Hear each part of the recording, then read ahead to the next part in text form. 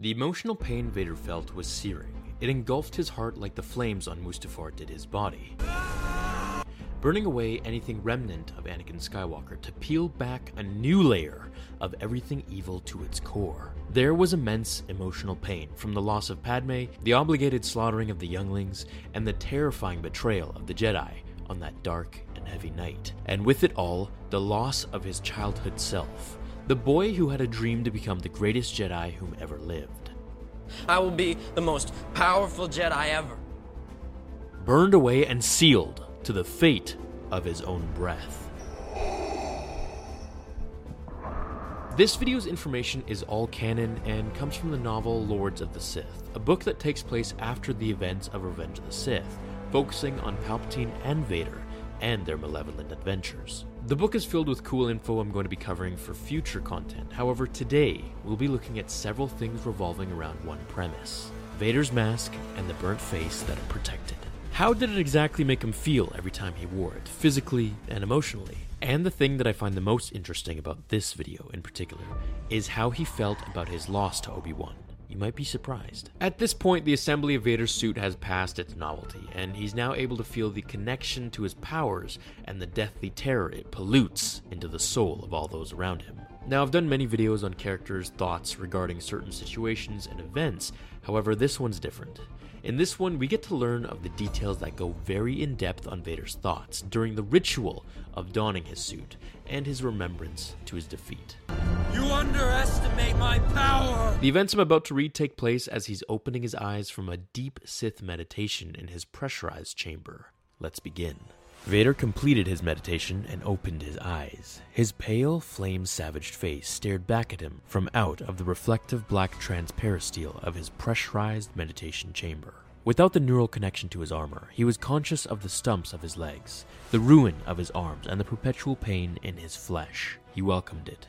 Pain fed his hate, and hate fed his strength. Once, as a Jedi, he had meditated to find peace. Now, he meditated to sharpen the edges of his anger. He stared at his reflection a long time. His injuries had deformed his body, left it broken, but they'd perfected his spirit, strengthening his connection to the Force. Suffering had birthed insight. An automated metal arm held the armor's helmet and faceplate over his head, a doom soon to descend.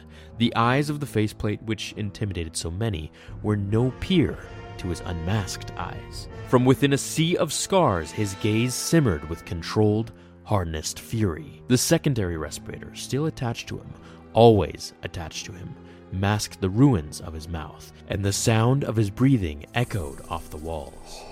Drawing on the Force, he activated the automated arm. It descended, and the helmet and faceplate wrapped his head in metal and plasteel, the shell in which he existed. He welcomed the spikes of pain when the helmet's neural needles stabbed into the flesh of his skull and the base of his spine, unifying his body, mind, and armor to form an interconnected unit. When man and machine were one, he no longer felt the absence of his legs or arms, the pain of his flesh, but the hate remained, and the rage still burned. Those he never relinquished, and he never felt more connected to the Force than when his fury burned. With an effort of will, he commanded the onboard computer to link the primary respirator to the secondary, and to seal the helmet at the neck, encasing him fully. He was home. Once he'd found the armor hateful, foreign, but now he knew better. He realized that he'd always been fated to wear it, just as the Jedi had always been fated to betray their principles. He'd always been fated to face Obi-Wan and fail on Mustafar, and in failing, learn. The armor separated him from the galaxy, from everyone, made him singular, freed him from the needs of the flesh, the concerns of the body that once had plagued him, and allowed him to focus solely on his relationship to the Force. It terrified others, he knew, and that pleased him. Their terror was a tool he used to accomplish his ends. Yoda had once told him that fear led to hate and hate to suffering, but Yoda had been wrong. Fear was a tool used by the strong to cow the weak. Hate was the front of true strength. Suffering was not the result of the rule of the strong over the weak. Order was. By its very existence, the Force mandated the rule of the strong over the weak. The Force mandated order. The Jedi had never seen that, and so they'd misunderstood the Force and been destroyed. But Vader's master saw it. Vader saw it. And so they were strong. And so they ruled.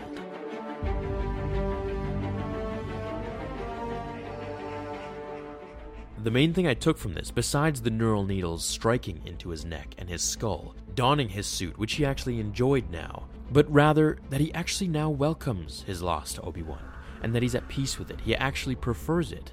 The fact that he sees it as fate, that his failure encouraged him to learn, is something that actually baffled me when I read it. It's because this is so true in life too. Whenever we as humans feel discomfort and pain, we always evolve and move forwards. You always come out better than you were before, and that's exactly what Vader did. He was mentally stronger than he ever could have been, and if he remained a Jedi and lived the picture-perfect life with Padme, this power and understanding would never be unlocked. Now, he was who the Force had intended him to become.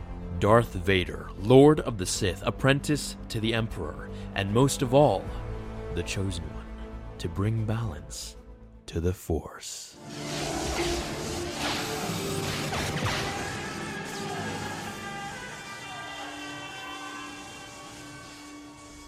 When you hear the Jedi speak of balance, do you think they meant total balance or balance in their favor?